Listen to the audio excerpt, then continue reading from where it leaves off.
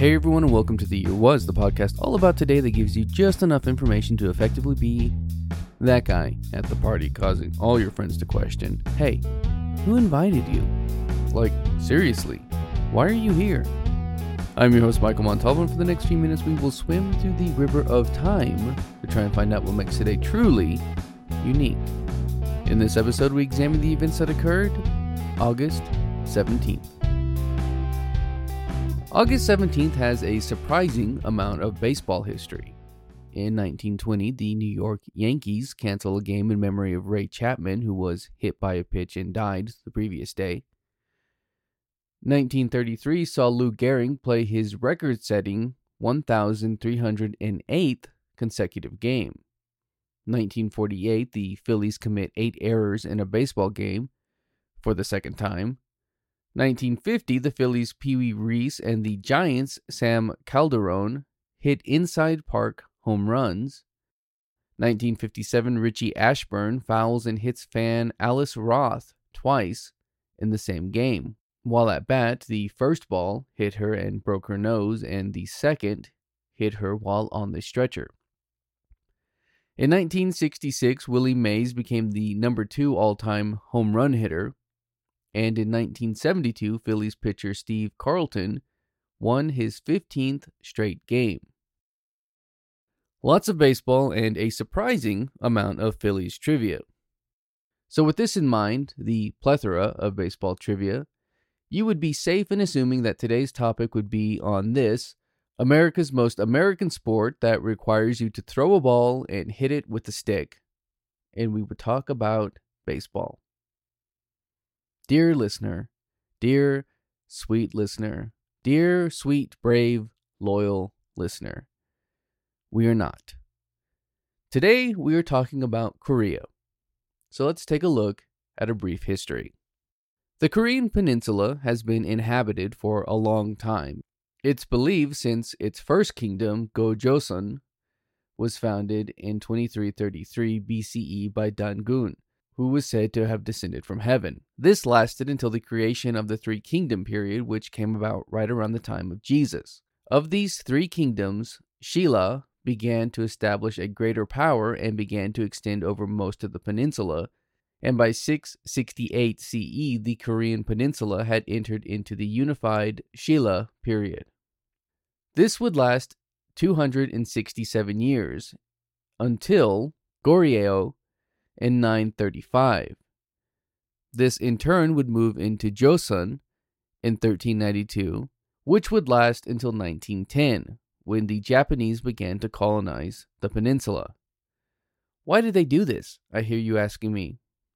Well, according to the article I read, in the 19th century, a rapidly modernizing Japan forced Korea to open its ports and successfully challenged the Qing Empire in the Sino-Japanese War, which lasted until 1895 with the murder of the Empress Myeongsun, who is honestly a fascinating woman and one I will have to do an episode on later.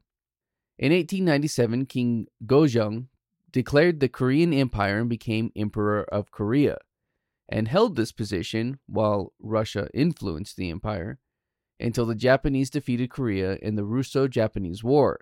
This resulted in Korea becoming a protectorate of Japan in July of 1907, and then annexed in 1910. But here's the thing.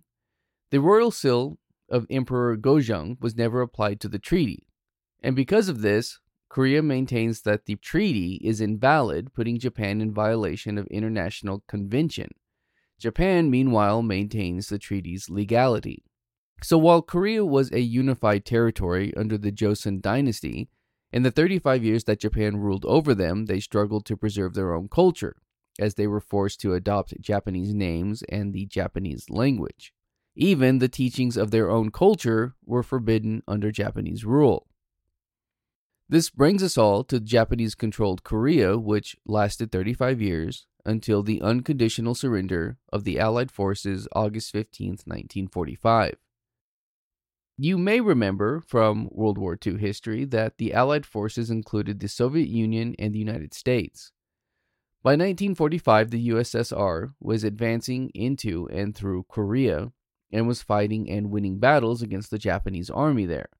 This was all going on while the United States was dropping atomic bombs onto Japan. So when Japan surrendered after the second atomic bomb dropped, the U.S. quickly realized that there was no American base in the country and began to fear that the USSR, which was already on the peninsula with a substantial army, would seize control of the entirety of Korea. The U.S. quickly suggested a compromise of sorts. The year was 1945, and on this day, August 17th, the Korean peninsula was split along the 38th parallel, which would effectively begin on September 8th. The split was overseen by two U.S. colonels, Charles Bonesteel and Dean Rusk, who chose the divide without the consult of any Koreans, and because it would put Seoul on their side of the line. Using this divide, Korea was split with the USSR controlling the north and the United States controlling the south. This was meant to be a temporary divide with a new form of government, TBD. But the political ideals of the people were a bit at odds, and while the United Nations oversaw elections in 1947 to form a single democratic government in the Koreas, the North blocked it, as they supported a communist leader.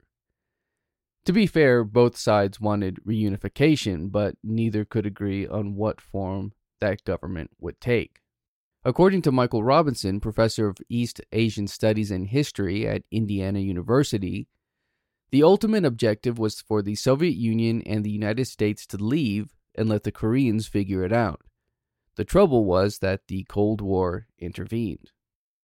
Eventually, both the U.S. and the Soviet Union were asked to withdraw their armies, which they mostly did, but the Korean War saw a return to conflict. This would last until 1953, an armistice, which saw the creation of the demilitarized zone, which is the guarded border along the 38th parallel. That's going to do it for us today. If you like this podcast and want to hear more, give us a rate and a review. That helps me out and helps steer this in a direction that is hopefully good for all. If you're watching this on YouTube, you can find the Year Was audio version on your podcast app of choice. You can find me on social media and at YouTube at the Apple Cider Club. And as always, I want to thank the Tim Kreitz Band for our musical theme. And thank you for listening. We'll see you next time.